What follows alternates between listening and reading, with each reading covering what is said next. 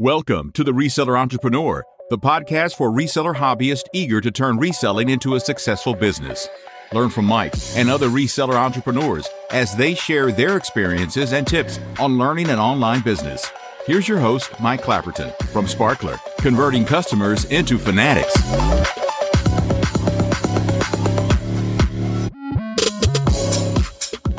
Welcome back to the episode here. So a few things have been happening, and sorry for the delay in the podcast. So one of the things that you may not know is I live in Naples, Florida. Naples, Florida was the epicenter, well, close to the epicenter of Hurricane Ian. And so, of course, I delayed broadcasting last week kind of in preparation for the hurricane. I knew it was going to be heavy, but I thought it was going to be going into Tampa. Ended up coming here, and so I had to make sure all my inventory and all the other things in my house were out of harm's way, and they are, so we're good. I'm above sea level quite a bit, and so the house is fine too, but not so much the rest of Naples. Anyway, today's episode is going to be about something I think is very, very close to a lot of people's hearts in the reselling business, and that is naysayers. Now, naysayers are people who are very negative on what you're doing, largely because they don't understand it. But they say, and this can be in really any business. It's not just reselling, but is basically speaking negatively about what you're doing. Really, ultimately, because they themselves are unhappy in what they're doing, and so they try to bring people down. So those are called naysayers. And so I want to give you some really good tips on how to deal with them, because they're going to keep on coming at you, even when you're making a lot of money. Unless you wear your money on your sleeve, people are going to look at what you do as not a real business, and so you need to learn how to deal with them. A really good example is when I was moving my business out of my home into my office, which we've talked about before, and the mover was looking at what I was selling, and he was going, "This is a real business? How much money can you really make at this?" And so I started going through some of the numbers with him, largely because I know him, and he was quite surprised. And he is also a small business owner himself, and so of course he understands the naysayer issue, and yet he still had something to say. That being said, when I gave him some of the numbers, he quickly turned his tune. So anyway, I'm going to talk about the 7 ways to deal with naysayers. Now, it's written by a guy named John Gordon, so you can go Google that. So the first one, and I think really the biggest one, is just to ignore them. Simply ignore what they're saying. You just tune them out. Of course, you want to receive feedback, and you want that feedback to be constructive, but a lot of times it's not. And so you just need to ignore what they're saying, because at the end of the day, you know what your real effort and your real numbers are, and they don't. I know this is always the hardest, actually, because what happens is you want to kind of say, "Hey, well, no, this is how well I'm doing," and you should understand what that is. But the fact of the matter is most people aren't equipped to understand entrepreneurship, let alone reselling. The next thing is that maybe you hear what they're saying and know that their words have no impact on you. Now, I know that might be really rough when you're talking to a family member who doesn't understand, but most people, you got to understand, most people are coming from a place of fear in their head. So what they see and then say to you is completely out of the space that they are afraid to make that leap themselves, right? So they look at your success as their failure. So like the first one where it says ignore them, hear them, and then ignore them because they have no power over you. The third one is remember Gandhi's advice, "I will not let anybody walk through my mind with their dirty feet." Now, again, their dirty feet in this case is the fact that they're fearful or resentful of the fact that you're being successful at something that they could easily do but don't have the courage to do. Now, this can also be things on social media. So a lot of times you're not hearing people because they're not saying it directly to you, but they're going to be saying it in all sorts of social media, not necessarily against you, but against reselling itself, right? So there's a lot of people out there that are criticizing YouTubers who say, well, the easiest thing to do here is to sell books on Amazon, or do something with this on Amazon, or that on Amazon, or this on eBay. And the reality is that you're going to see those posts on social media, and you're going to see the naysayers coming out as feedback on, let's say, YouTube. And the key is just don't read it, because the reality is that they don't know your situation, just like you don't know the situation of the person actually posting. So it's best just to ignore them, just like everything else, right? Don't even read them, because it's really not applicable to you. You got to remind yourself that history doesn't really remember the critic. They really remember the people that made inroads and who withstood the criticism that other people put on you. The fact of the matter is that your bank account is the only thing that's important. Can you support your family? Can you support your lifestyle in the amount you make on the platforms? And there are a lot of people doing it. A lot of people with less experience and, frankly, maybe even less intelligence, making good livings reselling. People will remember them. People will not remember Joe Schmo who actually says, oh, this is BS, as a comment on their YouTube channel. Your faith in yourself and your belief must be greater than all the negativity and doubt that people are putting on you. You have to accept the fact that there's going to be criticism, but you have to have greater expectations on yourself that you can overcome it, right? There's a lot of examples of people with far less talent that are making it. And I think the real key is to decide to work harder and get better constantly. That's either through education, that's through education, watching YouTube videos and listening to podcasts and reading about the subject, learning more about your craft, what items you're going to sell, learning more about those items so that you really become an expert in it. And that's why I'm not a fan of the jack of all trades. Now, that being said, I don't want to be a naysayer either. If jack of all trades is working for you, continue to do it, because it does work for some. But the key is that you're becoming the best you can be, right? So learning about everything in your space is going to make you much better at what you do and make you much more profitable. So at the end of the day, basically, forget the naysayer. The naysayer are losers. So the one thing I think that differentiates people in reselling is nurturing and keeping existing customers. So I took some notes on that as well. So in addition to naysayers, let's prove them wrong by growing our business. And the best way to grow your business is to nurture and keep your existing customers. The first way to do that is to give them maximum value for what you sell. Now, this is going to vary based on what you sell. But for instance, in my space, I sell vintage photographs and postcards and so on.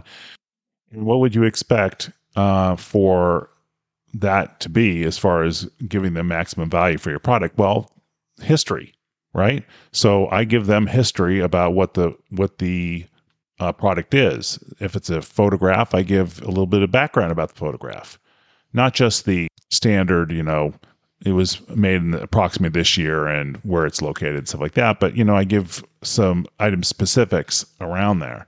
So I think there's no question, and I have very low return rate because of it. And I think that's really what you need to do. The next way is to keep in touch with them and then, give them useful information throughout the year. So I have people who are on my mailing list that I send out things about my products, not necessarily a specific product, but the category of products. And I check in consistently with them on a regular basis. So I get a lot of repeat customers, and you should be doing that yourself. So that's putting them on a drip campaign of some sort. And now I realize that it's not very easy to get their contact information.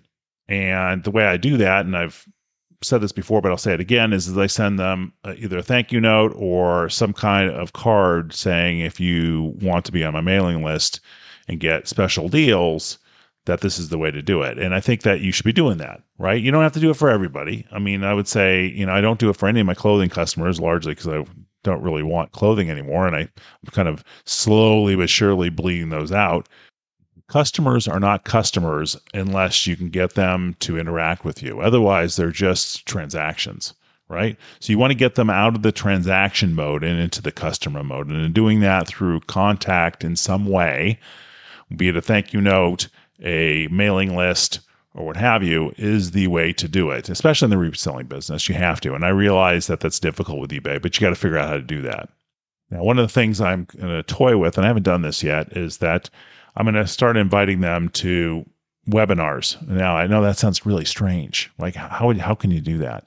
Well, obviously, if you're interacting with them and you get on your mailing list, they're going to be fans of what you're selling, right? So, especially if they're repeat customers, if they take the time just to go out and sign up for a mailing list from an eBay seller or a Poshmark seller, what have you, they are trying to interact. I see that here with you, even.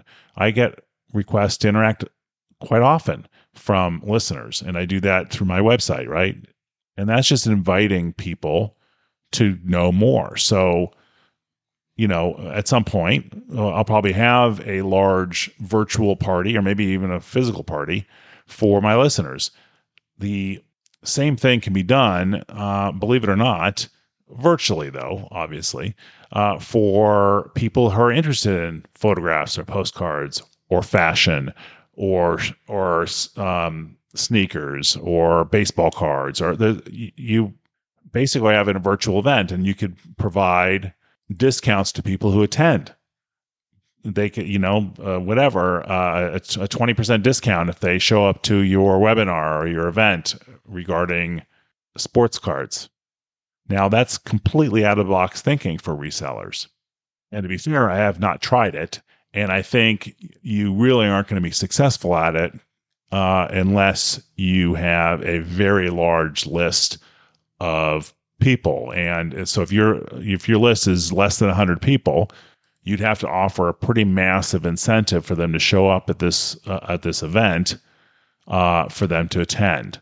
If you have thousands on your list, it's much easier, because the last thing you want to do is send out an email to 50 people. One person shows up, and it really is just you and that person on the phone call or Zoom call or whatever. I mean, that just looks bad. But if you have thousands and thousands of people on your list, and you can get there through various methods, 1% of that number, is 20, 30 people, right? That's okay. So how do you build that list? One is the thank you cards, like I said. Another is having a website with a responding auto response form on it, which works very well. And that, of course, is attached to your off eBay store that you run using Shopify or Wix or what have you. And that does, a few things. One is it creates different markets for you, in the sense that you not only have an off eBay store, you have the eBay store, you have an event of some sort, even if it's a sales event, right? It doesn't even have to be a live event or even a phone call. It doesn't even have to have real interaction. It could just be a sales event. But it is a constant nurturing of your existing customer base, because repeat customers are cheaper and more reliable in the long run than one-offs. And unfortunately, the reselling world focuses a lot on one-off selling. And that's good for eBay, but it ain't good for you. So I've said this on many, many, many episodes. You need to build your list. If you're not building your list, you're not going to grow exponentially. You'll grow linearly. And that linearly is basically more listings equals more sales, right? And that's that is a great thing. But the way eBay math works is that you sell a certain fairly predictable percentage of new listings and a smaller and unpredictable percentage of old listings. So in the linear world, you need to add more listings to have more growth. And the only way to do more listings is to hire people to do more listings, because you physically can only do so many a day. And the only way to increase is to replicate yourself, which is fine. But the reason for all this software to list across multiple platforms is because they're trying to get you, and I agree with this in principle, that you want to be able to exponentially grow. And the way to do that is to add markets, not just list more. And the problem with adding more markets has always been integration issues, right? So eBay doesn't integrate with Poshmark or Mercari or Grailed or any of the others. And they only really integrate with Bonanza, really. There might be another one too, but they only really integrate with Bonanza, and Bonanza doesn't have enough people on it to really sell a ton of stuff. It's great, but I think the most I've ever sold on Bonanza in 1 month was like 3 items. And I think 2 of them were from the same person. And I have a lot of listings in my account. It's not like I only have, 3,000 listings. I have 25,000 listings and growing.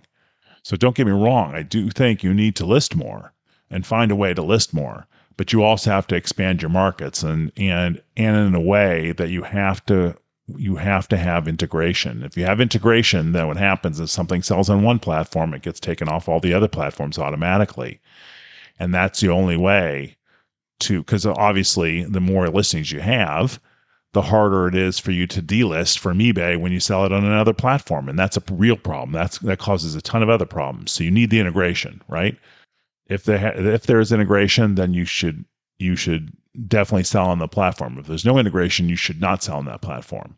And the nice thing is, if you grow your own store on Shopify and Wix, there is software that will integrate with eBay. So if it sells on eBay, it gets taken off your store online. If it sells online, it gets taken off your store on eBay automatically. You don't need to do anything. How do you get people to go to these offline stores or these other stores? You need to nurture your clients. That's it. There's not rocket science. So build your list. Endpoint. That's it. Nothing else to say. I have software that helps do that. And we have it's $20 a month. It's $19.95 a month, or $19.97, excuse me. $19.97 a month for resellers. And it does just that. It creates a page that you could put on your Shopify or Wix site that will basically build your list. And then once your list is built, it takes a while. Once your list is built, then you own your business. eBay doesn't own your business. And that is the biggest thing that I think frustrates resellers, because eBay changes a policy and now all of a sudden you have a 30% drop in income, and that happens all the time. Now, on the upside, it happens the other way too. They cut their expenses to ship out things for certain items, and now your business all of a sudden is 30% more profitable. But that's depending on them. That's not depending on you, and that you need to understand that and control it. Anyway, all right, enough lecturing. I appreciate you guys listening. If you want to get in touch with me, you can go to reseller.sparklercrm.com, and you could fill out a form there to get in touch with me. I'd be happy to go over to the software with you as well. But if you also want to be on the podcast or have any questions or something like that, that's the best way to reach me. Thank you very much, and we'll see you real soon. Bye. This episode has ended, but your journey towards turning your reselling hobby into a business doesn't have to. Head on over to reseller.sparklercrm.com for information and tips for running a successful reselling business. Don't forget to subscribe to the podcast so you don't miss an episode. Until next time.